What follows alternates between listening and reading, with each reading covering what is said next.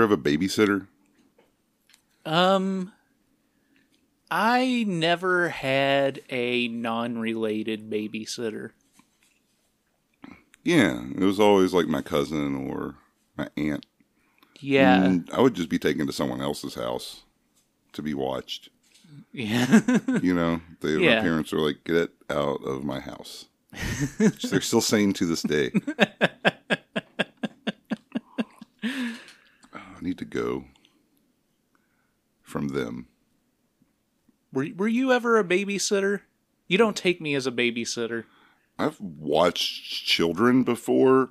Okay. Like, just as, they'll be like, a child needs to be entertained. And I'll just do I'll be clownish with the child. Okay, yeah.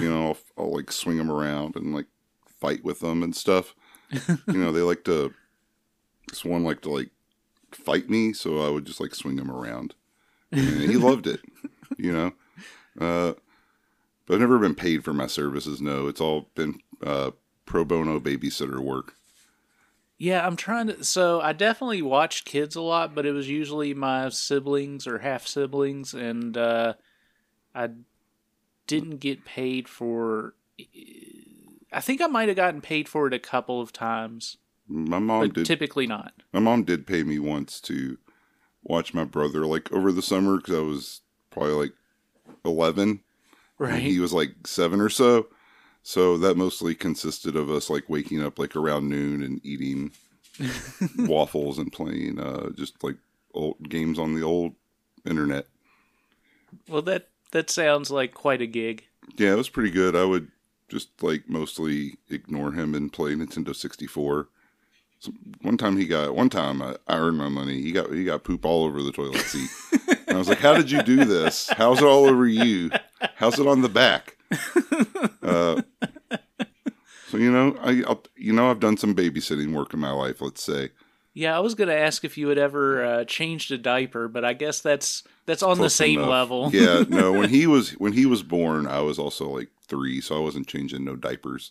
Yeah, well, I was 7 years older than my oldest sibling, and then there was a series of kids born over the next 5 years between my dad and stepmother and my mom and stepdad. So just a torrent of children that I was just old enough to watch. Oh yeah, you're like a latchkey kid. Yeah, you're just one of those. You're like a middle child, like a family drama who has to take care of everything. You're like in Encanto, the Disney film, which my brother's stepdaughter made me watch large portions of. Oh yeah. Yeah, you're just like her. I don't remember her name, but you gotta hold everything up with your big strong shoulders, elbow shoulders. The one good thing about being a latchkey kid who had to babysit his siblings is when you were in middle school or later, you got off of school earlier than the kids who were in elementary school. So while I would watch them after school, I would have at least a half an hour to jack off. Oh, yeah. I was going to make that joke, but I figured, that had to be, anytime you get the chance. What I would do is I would pop on the Sundance channel or whatever and see if there was any weird French movie that a bunch of women were topless in. Yeah. And there usually wasn't, but sometimes there was. Are there any Chinese films? Not that I can recall. Raise the Red Lantern. Fuck, that's the only Chinese film I know. I know a lot of Japanese and Korean films. I know some Hong Kong films. Yeah. I haven't seen. Know. China isn't much of an exporter of entertainment to the West. Yeah. We mostly send them stuff, it seems like, and then they ban it because there's too many women in it or something. Yeah, I think they had to. I don't know. Everything I hear about China is probably through U.S. media, so I think repeating any of it would just be propagating possible lies. So I think I'm going to leave the East mysterious.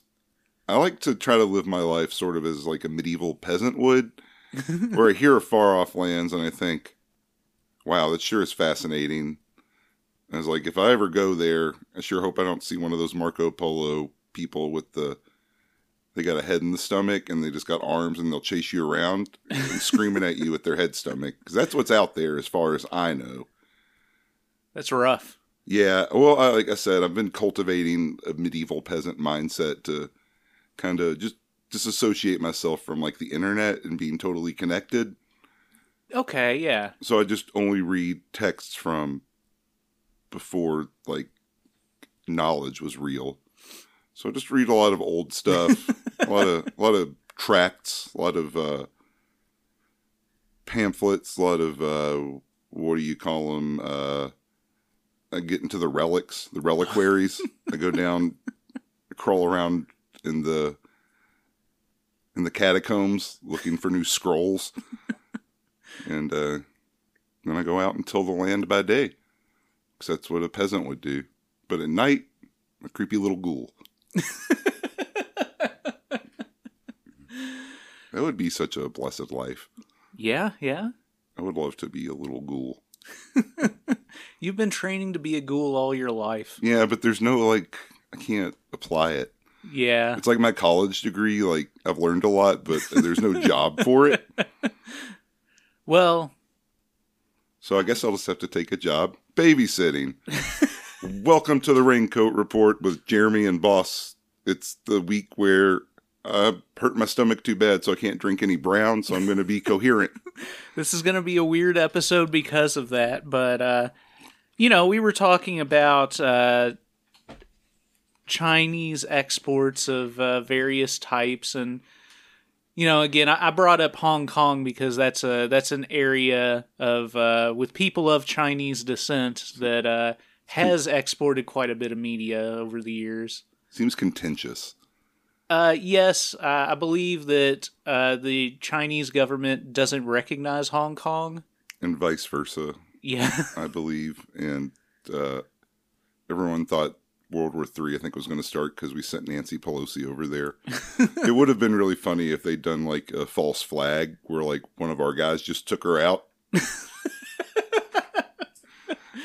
It would have just been the goofiest way to kick off World War III, I think.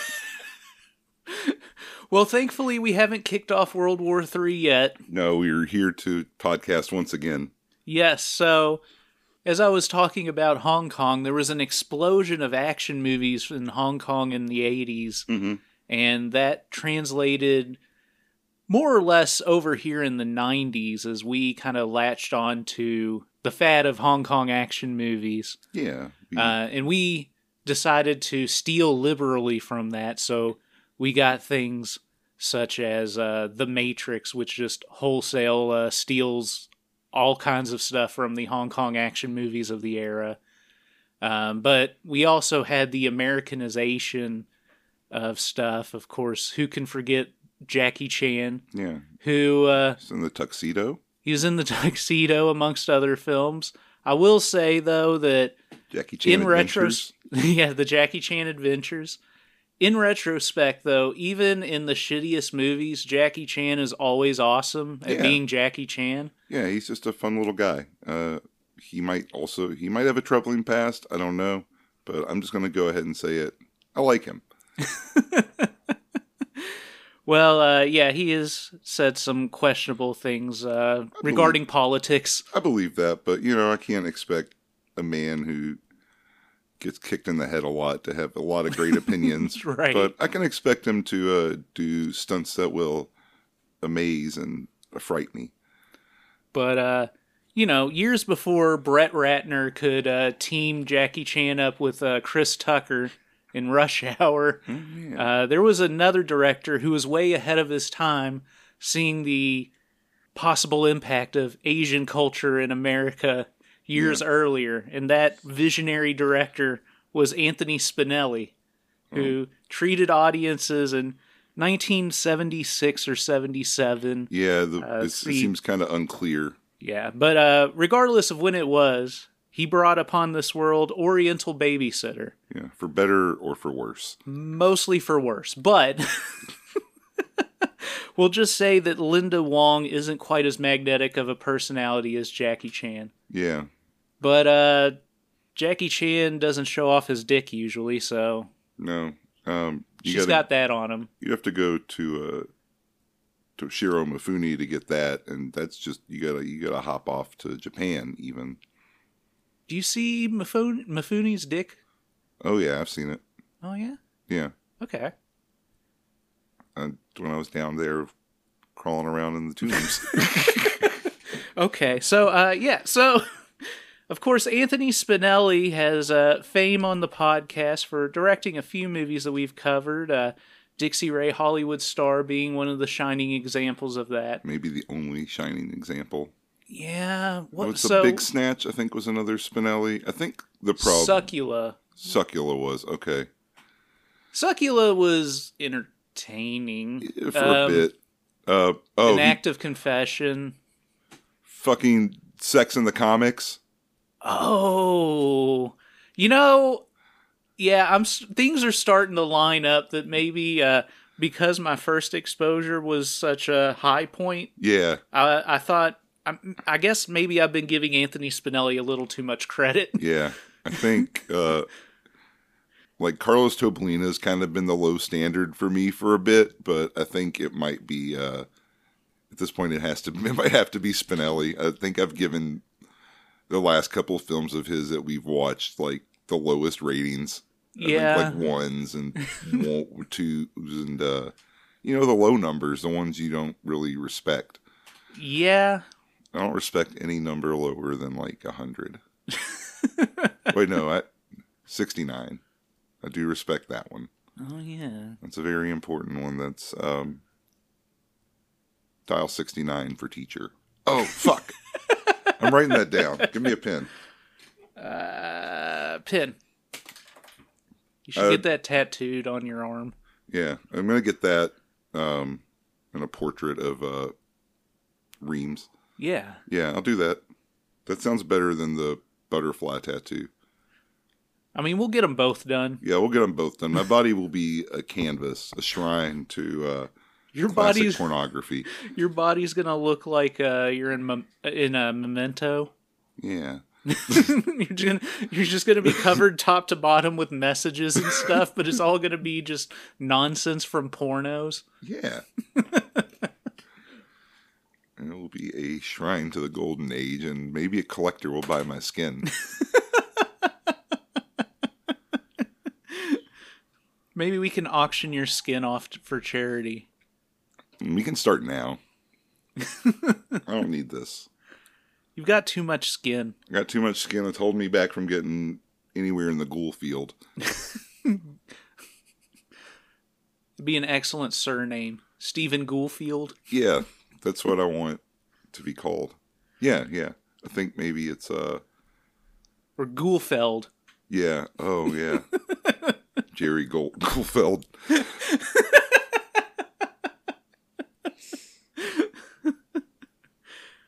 I drank a little bit of sake before we started podcasting. Yeah, is it hitting? I'm feeling a little bit, yeah. Okay. I think I'm not going to get food poisoning from it. I hope not. It's weird because its age and source is somewhat... Well, its source isn't questionable. I'm not sure how long it's been wherever we got it from. It's been maybe like a month. I think it's probably okay. Well, it's been a month since we got it. I just wasn't sure how long it had been just sitting in that freezer. It's probably fine. It's in a freezer. Yeah, you're probably right. I think you'll be okay, but you're going to be taking a shot of that again in just a moment. Yes, I will. That's what we're doing on this one. Is he's taking a shot and I'm drinking delicious water. I'm going clear.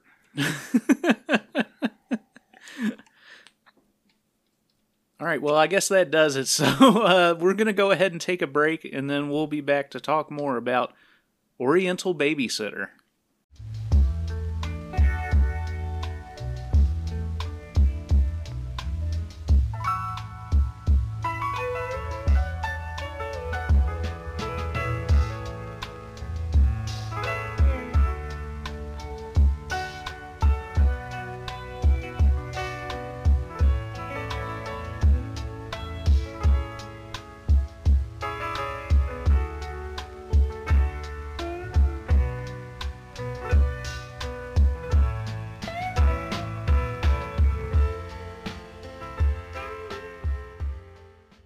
We're back on the Raincoat Report. Yeah, we're back. And we're going to talk about Oriental Babysitter from Anthony Spinelli. All right. I think was established in the last segment. I hope so. We went around there a bit. I don't know. I keep drinking all this rice wine, and I don't know what's happening anymore. So got you feeling fine? All that rice wine? It's got me feeling... Yeah, I'm feeling fine. All right, good. Well, keep on feeling. Tell me the tale of an Oriental Babysitter. Yeah, I'm probably going to feel less fine once I'm done with this. So, Oriental Babysitter opens with a long credits sequence, white text on a black background. This takes a couple minutes, but also it's worth mentioning that at the very end of the movie are the same credits repeated in a different format. Yes. So you could tell that at like 71 minutes or whatever this is, they were still trying to pad it out. For sure. I think I'd kind of disassociated by the time I got to the end, so I don't remember there being long credits at the end, but I'm going to believe you. So, following the credits, we get some narration from Mei Ling, our narrator. Yes. She mentions she's Chinese and 21 years old. That's good to note. She mentions that young Chinese girls are supposed to be quiet and subdued, but when they're alone, they can feel the weight of their full emotions. She talks about how she got her first job as a babysitter for an American family, as she puts it. There was a lot of fighting between this couple. She mentions that the father from the couple stared at her, and she didn't really blame him because, as she says, she had rather large breasts for an Oriental girl. Yes. Did you mention that she's 15 in this part? Okay, yeah, you're right. Okay, yeah. At this point, she's supposed to be 15. Mention that. Yeah, I feel like that's important. Let's bring that in. Yeah, that adds further complications to what's already a problematic scene.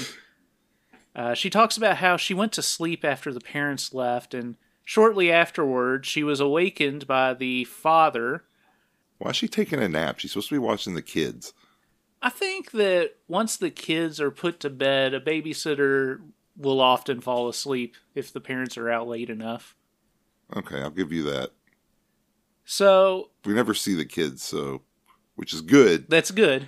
But we don't know if they're asleep or if they're just in the other room, just drinking, whatever they find under the sink.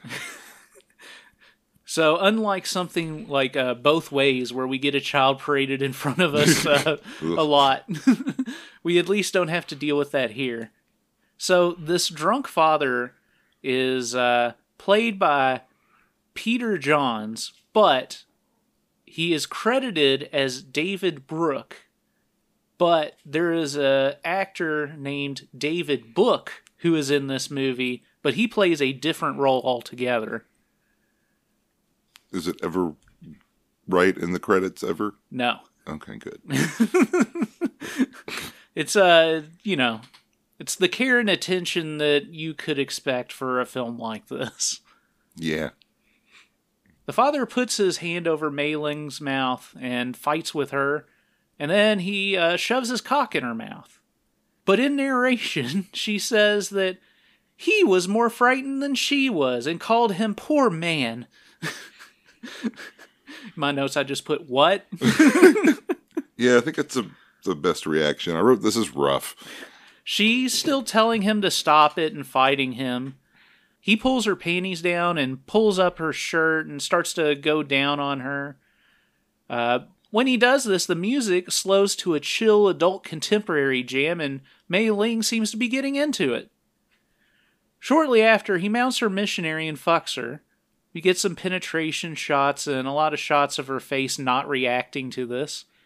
I would describe it as more of a reaction of pleasure than displeasure, but she's barely reacting. Sure. Which seems to be about the range of Linda Wong, at least in this film. Yeah, that, I wrote, I think, my next note when we cut back to her narration. I was like, she is incredibly dispassionate. Like, she's very flat right? throughout the entire thing, and That can definitely affect a pornographic film, I think, a lot. Yes. She's not like an airhead. She's just like a non-entity almost. Yeah, so after a bit, the father pulls out and comes on her stomach. She notes that was the first time anyone but herself touched her clit, and she was overwhelmed. The father then apologizes to her repeatedly. In narration, she says, after a few more babysitting jobs, I thought I had learned a lot. We cut to her blowing a guy. Mm-hmm. She says, I would suck a man's penis with dignity and total love. Yeah. Yes.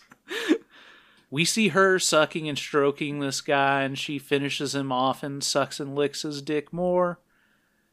She says in narration that she was not seduced or raped on every babysitting job, but she always knew when the possibility was there. Well, that's good to have that kind of situational awareness, I guess, even if you're not going to use it for anything. We cut to her in the car with a guy. This is Mr. Justin. Mm-hmm. It's played by John Martin. Yes, John Martin. She describes him as very handsome and young. She says she noticed him sneaking glances at her and how he was quiet, but she says she always wanted to touch him. So we see him pulling Frank Costanza's move. Yeah, he stops short. He stops short and puts his arms out in front of her chest. Mm-hmm. We cut from that to his lubed up cock and see him mounting her doggy style anally. Mm-hmm. Very quickly, he's really giving it to her. She talks about her moving her hips so he got everything that he wanted. In this scene, John Martin does not have a steady rhythm at all. No. It seems like a very unenjoyable sex session. Yeah. But after a while, he pulls out and comes on her ass. She talks in narration about how she loves sperm and my ass was on fire. Yeah, she talks about penis lunging up her asshole, and it very clinically describes pretty much everything going on screen. Yeah. She knows she had never been fucked in the ass before, and it made her wet just thinking about it. She explains, as she got older, she found more new experiences. She talks about babysitting for the Harrises, and how one day Mr. Harris came home early. Peter Johns. Yes, so... Actually, no, this is... Oh, is this someone else? This is Jeff Lyle. Okay. So, Jeff Lyle plays... Oh, yeah, he's just the second husband in the credits. Okay, yeah, okay. So, yeah, so... Yeah, I have to rely on the Internet Adult Film Database because they go through and point out who's in each sex scene in the film. Yeah. And they kind of have notes on here explaining what was fucked up in the credits. Okay. And they also have pictures of all the people, which I kind of looked at the pictures and matched them up with the sex scenes along the way. They're doing the Lord's work at the Internet Adult Film Database. Yeah, they're doing too much work for this film. What's pretty cool is this was added to the database in 1996. So this has been going on for a long time. It's been known about this film. It's been known about this film, but it's fun that in the early days of the internet, all of the freaks were coming out together to identify who is who in these old films they got. Yeah. Yeah. It makes sense that exists in 2022, but the fact that it existed in 1996 even is pretty cool. Pornography's always been a driver of technology. That's true. That's what sunk Betamax and HD DVD. Yeah. That's what they were all jerking off to once they learned how to make books. They make the Bible, and then shortly after they invented the Tijuana Bible. Oh, yeah. And things were never the same. And I learned that from Anthony Spinelli, so I need to maybe reassess him just a little bit. Everything you need to know you learned from Anthony Spinelli. Oh yeah, it's like one of those posters you would see in the 90s at a pharmacy. They'd have everything I need to know about life I learned from babysitting or something like that, and there'd be a long list of stupid things. I need to, for your next birthday, I'm going to get one of those, but for Anthony Spinelli. You're going to have to rewatch a lot of Anthony Spinelli to... I guess you have your notes. Or do you leave? I do have my notes. You can go back to your notes and just pick out all the Spinelli facts I need. They're all on my Google Drive. I think if somebody went through my notes, they would think that I was a crazy person. Because I will have like 7 pages of notes for some of these movies. And it's just a bunch of filth in a list form. Although I will say that for this film in particular, I couldn't get past page 2.5. So at a point coming up in the film, I left the room for a little bit and came back, and it was still the same scene. Okay, so the Harrises. That's what we were talking about. Yeah, so, the Harrises. We had to go to the IAFDB. Yes, to figure out who is who. So we cut to Mei Ling in bed, and we get a slow zoom out from her relaxed face to show Mr. Harris going down on her. We get some close-ups of him fingering her clit and her playing with her nipples. This goes on for quite a while. He stops to nibble and lick on her legs for a bit, but he eventually mounts her missionary. This goes on for a little while, and then Mrs. Harris shows up. She walks in and yells. Mrs. Harris starts to yell at Mei Ling. She asks, "Is this what happens when you babysit? Do your parents know what you've been doing?" Mrs. Harris threatens to tell Mei Ling's parents about what she's been up to, but Mei Ling says that she'll do anything if she doesn't tell her parents. So then Mrs. Harris asks Mei Ling if she's ever had another woman. Mei Ling says no. Mrs. Harris asks if she would like to make love to her. And Mei Ling says yes. So we cut to Mrs. Harris and Mei Ling making out. And then Mrs. Harris starts to go down on Mei Ling. We see Mr. Harris watching them through a crack in the door. Mm-hmm. The cunnilingus here goes on for quite a while. Yeah, very static. After a bit, Mrs. Harris straddles Mei Ling's face, and it looked like they were about to start 69ing, but it seems basically just Mei Ling's going down on Mrs. Harris. We cut to Mei Ling blowing Mr. Harris then, with Mrs. Harris beside him. She and Mrs. Harris make out for a moment, and then Mei Ling goes back to sucking the cock. They trade off sucking and making out. Mrs. Harris tweaks Mr. Harris's nipples while Mei Ling strokes him. I'm just thinking about all of these things in list form now. Yeah. Mr. Harris finishes again on Mei Ling's face, and she strokes and sucks and licks his cock more, and Mrs. Harris rubs his leg. I think the most interesting thing about this scene is that their bedroom door has like shag carpet on it. Oh, I don't think I noticed that. Yeah, I was just kind of watching around Mr. Harris. I mean, after a while, there's like nothing really to look, so you're going to pick apart the scene because it's been going on for 15 minutes. Yeah, and since Mr. Harris spends a lot of it leering at them from the door, I was like, why does it have red shag carpet? Like, it was like an inch long. I was like, what is this? I guess maybe that's like good for people who like to like stand up and fuck, like, you know, do some of that like up against the door. Mm-hmm. It maybe shag carpet feels better on the back than hardwood. Perhaps, yeah. That's about the only thing I could think of. Otherwise, it's just bizarre, like P. Diddy and Get Him to the Greek, where he has like a house of fur walls. Right. Yeah. Well, you know, shag was a big deal in the 70s. It was, and it was a status symbol. Yeah, it was everywhere. They'd run out of places to carpet on the floor, and they're like, well, let's just start in on the doors. It unfortunately kind of fell out of favor before they got to the ceilings. Yeah. Shag asylum. So Mei Ling notes in narration that she doesn't think that Mrs. Harris coming home early was actually a mistake. They might have planned that all along. Oh, shit. So, going back to the Internet Adult Film Database, it lists 9 sex scenes in this film. And I noticed at this point in the movie, I think it's like 25 minutes in. It's not long. And we had gone through the 6 of the 9 sex scenes that were listed for this film. And I knew that was a bad sign. Yes. So,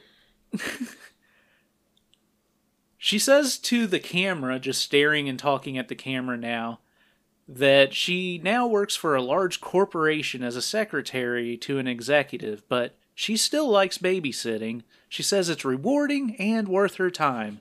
She then immediately leans down and starts sucking a cock. So she had just kind of been talking that whole 20 minutes while he laid there. While he laid there with his boner. Yeah, she was just recounting her underage sexual misadventures. Right? So this guy is David Book. He moans as she's going down on him, but she tells him to be quiet or he'll wake the baby. We get a bunch of close-ups of her licking his tip, and after a bit I was like, wow, I like these shots. These are interesting. Yeah. Lots of shots of his face as he's enjoying himself. Some shots of her trying to more or less get her tongue inside his urethra. But again, good stuff. Yeah. She continues to suck and stroke him, and he comes all over her hands. She continues to suck and stroke it for a bit. We then cut to Mei Ling asleep on top of that father. She gets a tap in the back from the mother from this couple, played by Christine Kelly. She tells Mei Ling that she's put the baby to bed, and so the baby shouldn't be a problem. Wait, why did she put the baby to bed? 'Cause the babysitter was fucking her husband. She's the babysitter. I mean, I don't know. Sometimes parents want to spend time with their children. That doesn't sound right. So the mother starts to make out with Mei Ling and then starts to go down on her. We see her husband watching as the mother munches away. Christine then stands up and Mei Ling plays with Christine's flaps for a bit and fingers her. The lady's 69, and after a while we see some fingering. This continues forever. Yes, it becomes like a masturbation instructional video at this point. I feel like if you consider like this whole thing to be like just one whole scene instead of like different sex scenes because they switch up partners. It's like at least like 45 minutes long. It's pretty ridiculous. It's absurd. It's a test of human endurance. It is. Yeah, the husband just keeps watching and breathing heavily. We cut to the husband taking off the wife's knee-high boots. She lays on top of him on the couch as they make out. The wife starts to suck the husband's cock. We see Mei Ling watching them from another couch with the most bored look on her face. The husband's pretty soft despite the wife licking and sucking on it. He is reacting as if he's really into it, though. Yeah. The wife straddles his face, and we get some POV shots of her beaver, which must have been fun to shoot. I don't know if the camera was like on the ground, but cameras of the time were not small. Right. So she had to be squatting over a camera that's sticking up like 2.5 feet off the ground. Yeah. And just kind of squatting down towards it. She was just perched on something. Yeah, there's one point where you can see a guy in the shot in the background, kind of out of focus. Oh, and yeah, you sent me a screenshot of that. Yeah. Yeah. He has, like, his arms out kind of in front of her, and she has his arms on top of his, so I think he's helping support her as she's squatting down towards the camera. He's, like, in that thing that you and your girlfriend showed me where they were, like, having, like, I guess, couples make their own sex videos, and there was a guy who was holding the table who was out of the shot. Yes, this was a Playboy TV series called Adult Film School. Yeah. Yeah, but they had an assistant on there, and he was like in charge of doing things like holding the bed while they're fucking to make sure it doesn't rock out of shot. Right. we see the husband going down on the wife, and after a while, the wife stands on the seat of the couch and bends over. The husband mounts her from behind and standing doggy. We get continued cutaways to Mei Ling looking bored. Finally, the husband finishes as he's pressing against his wife's pubes. He puts his cock back in and she bounces on it a bit more before he pulls out and rests his face on her back. Mei Ling then sits next to the couple and says to the camera, "This is my latest babysitting job. I hope to hear from you soon." And then we cut to the credits.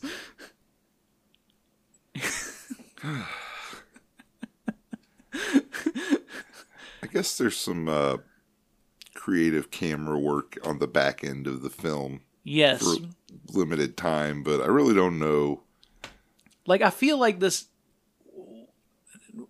had to have been shot in like a day. I don't like... Yeah, I don't think any time was spent on this. I guess we should cut. Yeah, let's... Because all I want to do is talk about what I just saw. But sorry, everyone. All right, well, we'll be back and talk about more about Oriental Babysitter. More about talking about.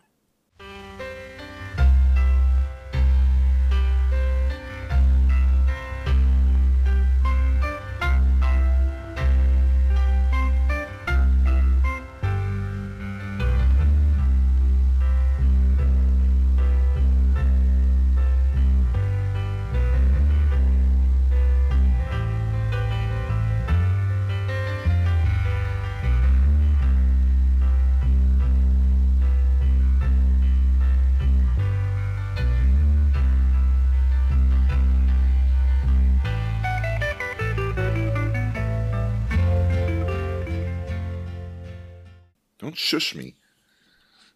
I'm production. I shush people. Well, sorry, we're back we have an unruly audience. Well, we're back on the Raincoat Report. I don't know where to even begin. I mean, I guess you have to begin, so I guess you'll begin, but... I'm going to begin right now. I really hated this. It's a good... in a different way than water power, it's a good argument against pornography. Fair enough. Just relentlessly, I don't know, dull, I guess. Yeah. Is definitely not very inspired. Linda Wong is, as I said earlier, pretty flat. Yeah. There's no actual narrative to it. Yeah. To really even, like, get your teeth into it all. Like, the title Oriental Babysitter... If it's even just taking out the Oriental, you got a babysitter. That's fraught with dramatic possibilities. Yes. Yeah, you got, like, why are you banging the babysitter? Or me and all my friends are porno babysitters now. There's some places you can take it. Yeah, there were zero stakes in this film. Yeah, there wasn't. Yeah, there was nothing. It was a woman. There wasn't an actual plot. No. It was just. There was never a conflict. Yeah, no, there was just a short string of vignettes. Right. That totaled about 20 minutes. And then one incredibly long testing scene. This, I feel like, is something during the golden age of porno that was probably just made by mobsters to play, like, some dirty theater for, like, a week. Right. Rack up a couple $1,000 and then just never hear about it again. Right. It's sort of like the sort of thing that might belong in a landfill, like an E.T. game. It's not really well shot. Like you said, there were a couple creative, interesting shots in that back half, but yeah, that almost seems accidental. Just because the length of it was just, they were probably just shooting whatever they could think of. Right. In whatever way they could just to pad it out. Right. Well, I think that it makes for an interesting discussion about, in filmmaking, does it matter if the thing that triggered something that's brilliant was like the great visionary talents of a director, or them just stumbling on anything? Right, yeah. And I would argue that it doesn't really matter. Yeah. But I mean, you're right. It doesn't matter at the end of the day either way because it's a couple of shots in a 72-minute film. Right. Yeah, it's not like they accidentally stumbled their way onto brilliance like Frankie and Johnny were lovers or something like that. Yeah, they walked ass backward into a couple good shots. The music is uniformly pretty bad. Yeah, just bland Muzak type stuff of the era. Like I said, I can't say much for the acting. There really isn't any. The pornographic content is also not very good. I feel like when this came out, it would all be pretty stale by that point. Like one of the things that I thought about was if this movie came out in like 1971 or 1972, it would have made a lot more sense to me. Yeah. But it came out in 1976 or 77. Right. By that point, we had lots of good porn movies to model things off of. Yeah. It wasn't the era where we're still figuring out what a porn movie is. We've kind of gotten everything established by this point. Definitely. So I think this is just kind of like, at the end of the day, a throwaway relic that I would find in my little nightly crawls. And that even I, a lowly ghoul, would find too abhorrent to take back to my lair. So I'm going to give it a 1. Okay, fair enough. What all do you have in your ghoul's lair? Oh, I've got so many treasures. I've got rings, as mentioned before. I have scrolls. I have a flute made out of a femur that I play, and it produces a lonely cry that echoes into the night. I have swords, of course. Right. Coins of various lands and ages. A lot of drywall. Cords, ropes. I take a lot. Like, unfortunately, my ghouling all takes place in like America, and our culture isn't particularly old. Right. So a lot of the nice stuff has already been like plundered and sacked. So I'm kind of just, scraping the bottom here. I do have some nice things, but mostly I have segments of drywall that I have piled up everywhere, and I can't reach my treasures anymore. I've got a ghoul hoarding problem. Does that answer your question? I think so. Okay. So I also want to add that I think within the past few weeks, Netflix released a series called How to Build a Sex Room. I've heard about this. So I have watched one half of one episode. Okay. So I can't really say how good or bad it is, but I do find the concept interesting. Yeah. In the sense that it's like one of those home renovation shows where they like point at a room and they want to modernize it and they come in and fix it up. They fix it up. But instead, there's like a hidden trap door that went to this couple's basement. Oh, yeah. And down there they wanted to have their little sex dungeon. So this like old lady shows up and she's the one doing the designing, and she's like, oh yeah, we'll bring in a St. Andrew's cross and a spanking bench. And I don't have any of that in my ghoul's lair. Yeah, I was gonna ask if I've got an old weight bench. I was gonna ask if you were tasked to build a sex room, what would you want to make sure to include? Like for a ghoul? For a ghoul or a boy? A boy ghoul. I think I need one of them. Like one of them spanking benches sounds cool. I don't know what it looks like, but a bench for that purpose seems pretty nice. It's like one of those like horse style benches. Yeah, I need some leather padding on it. Throne of Shame, whatever that thing is called. Okay. From Naughty Victorians. Oh yeah. Throne of Scorn. I forget what it is. I think mine would probably be similar to that man's. He had a pretty good setup. Yeah, I think that would be a good place to start. I think that would be my model, and then I think I would maybe I'd fill it out with like some more like plants and stuff, and give it like a nice like kind of like homey vibe. a little bit, you know. A lot of nice plants, some big sections of drywall just leaning against one of the walls. People are saying, "Oh, are you expanding?" And I say, "No."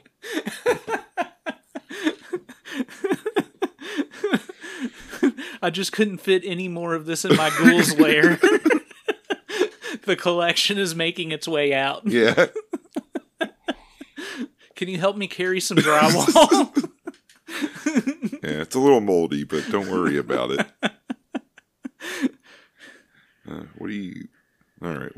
What's in yours? What's in mine? Well, I definitely want, I want the walls to, close in. to close in. I want it to be like the trash compactor in Star Wars. Yeah. Just a waste. Yeah, just like a 3 feet of liquid in it, and a bunch of like sharp metal. Delightful. And the walls will close. No, I would definitely want the walls to just be lined with a bunch of like metal loops. Yeah. So you can just tie or put some people up on the clamp walls. people onto like any point in the walls. Yeah. And then like just thousands of thousands of metal rings.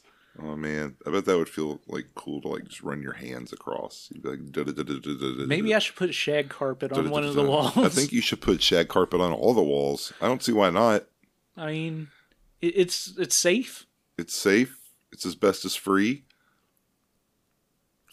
What are you going to rate this movie? Quit dancing around. I didn't want to talk about this movie. So this movie is. It's a movie that we had to watch. Yeah, because I said let's watch it. Yeah, you did this. I don't know. Didn't you come up with pulsating flesh when we watched that too? Yeah, most of the bad stuff we watch is something I've picked. You try to curate it a little more nicely, and I just kind of look through what you got, and I'm like, oh, this sounds dumb. Well, I think that it's good to combine our powers in that sense so we can touch a little bit of all of the porn landscape. Yeah. Even if after we touch it, our fingers are bleeding and we have to go get a tetanus shot. Gross. So yeah, Oriental Babysitter. It's like getting a tetanus shot. It's like getting a tetanus shot. Because you stepped on something bad. Right. I don't know. There's not a whole lot good about this movie. Yeah. I'm trying to... usually my reviews, I try to be mostly positive, even if I'm not giving it a good score. Right. I talk about the good things about it, because at the end of the day, I found that I could get like upset about movies, but that doesn't do me any good. So even if I watch a movie that I don't love, I'll try to focus on the parts that I do like about it. But this movie... I pointed out those couple of shots that I liked. That's it. That's about it. So, yeah, Linda Wong is terrible in this movie. Yeah. I can't say that I've seen enough of her work to get a read if this is just a standout bad performance or if she was full of bad performances. There's probably another film in the Oriental series we can find and figure it out. Yeah, she's... I assume that this is not her best work. Yeah, I'm going to assume it's not representative of her or John Martin or... any of the people whose names were dragged through the dirt for being in this movie. Exactly. I would say that I found it kind of funny in the... In like the narration being so stupid, the story being so dumb, her just like hand waving, getting repeatedly raped while she was babysitting. Yeah, it's yeah. There's a lot to unpack here, and you know, at the end of the day, it's all Anthony Spinelli's fault. Yeah, I'm holding him to task. We're gonna dig him up and put him on trial. So I might have liked this slightly more than you did, but what it really means is instead of me giving it 1 star like you did, I'm going to give it 1.5 stars. All right. This is the lowest rating I've given a movie on this show, I'm pretty sure. I think so. I think I've given out a couple 1s. I'm okay with hating a film. and never coming back to it. I like to make a harsh judgment and then just move on. Yeah. My extra half star is me just enjoying how stupid the plot was. Its stupidity entertained me. There was no plot. Well, okay. The narration. Yes, the narration. Yeah. But yeah, that was Oriental Babysitter. It was kind of a short movie, even shorter on ideas, and this is probably one of the shortest episodes of the podcast, but what are you going to do? No, we talked a lot about ghouls. We talked about ghouls, we talked about sex rooms. We padded it out just in Spinelli fashion. I definitely want to get a drain in the middle of my sex room floor. I think that would be good. So I can hose it down whenever I need to. I think on like tile or concrete. Yeah. Like a nice marble. I don't know. That's gonna eat up a lot of my budget that I could be using for butt plugs and whips. That's true. Okay. Concrete is pretty straightforward. It's almost as good as marble. I mean, it's not really, but it's good enough for this use. You got like a marble, just like one marble drain that like channels towards the middle. A nice like little like an accoutrement, you know. I think what we'll do is we have a room in the back that we have a bunch of boxes that's just been the room full of shit since we moved in. Yeah. We're gonna clear it out. We've talked about making it our sex room or our podcasting studio, probably both. Okay. But we need to be humid and smelly in there. Yeah, just the way we like it. Jeez. There are windows if we need to open them. That's so close to your yelling neighbors. But yeah, the neighbors will basically be yelling right into our microphones. We're getting 2 new hosts. 3 or 4.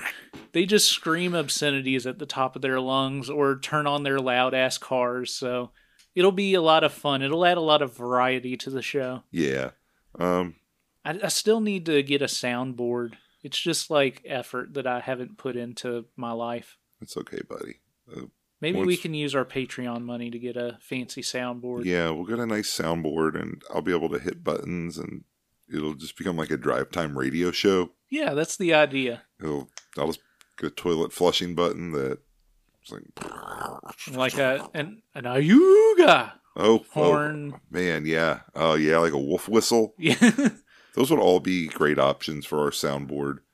If you would like to support our quest to buy an awesome drive time radio soundboard, please subscribe at patreon.com/raincoat report. Yes, this week. This week we have a new episode coming out. We've got another This Ain't Not Axel Braun. We challenge each other to watch and review a different Axel Braun film than the other. So we kind of go in, one of us goes in blind and the other doesn't. It's a fascinating social experiment. Yes, it is. And we have watched some more Axel Braun movies, and we'll tell you more about them on the show. Yes. For everything else, get to us on Instagram and Twitter at Raincoat Report. If I don't respond to you on Twitter this week, it's nothing you did. No, the account is locked. The account is currently once again locked because I cannot control myself. It got locked so quick. Like I had just made that comment before you had. Then you sent me a text, and I was like, "Shit." No, when you get an email that says your account's been locked, I'm like, "Oh shit! Did something fucked up happen?" And I clicked on it. I was like, "Oh, this is just Jeremy." Yeah. Being Jeremy on the internet. Yeah. Well, whether you're gonna take a unpleasant babysitting job or just troll Twitter, don't forget your raincoat.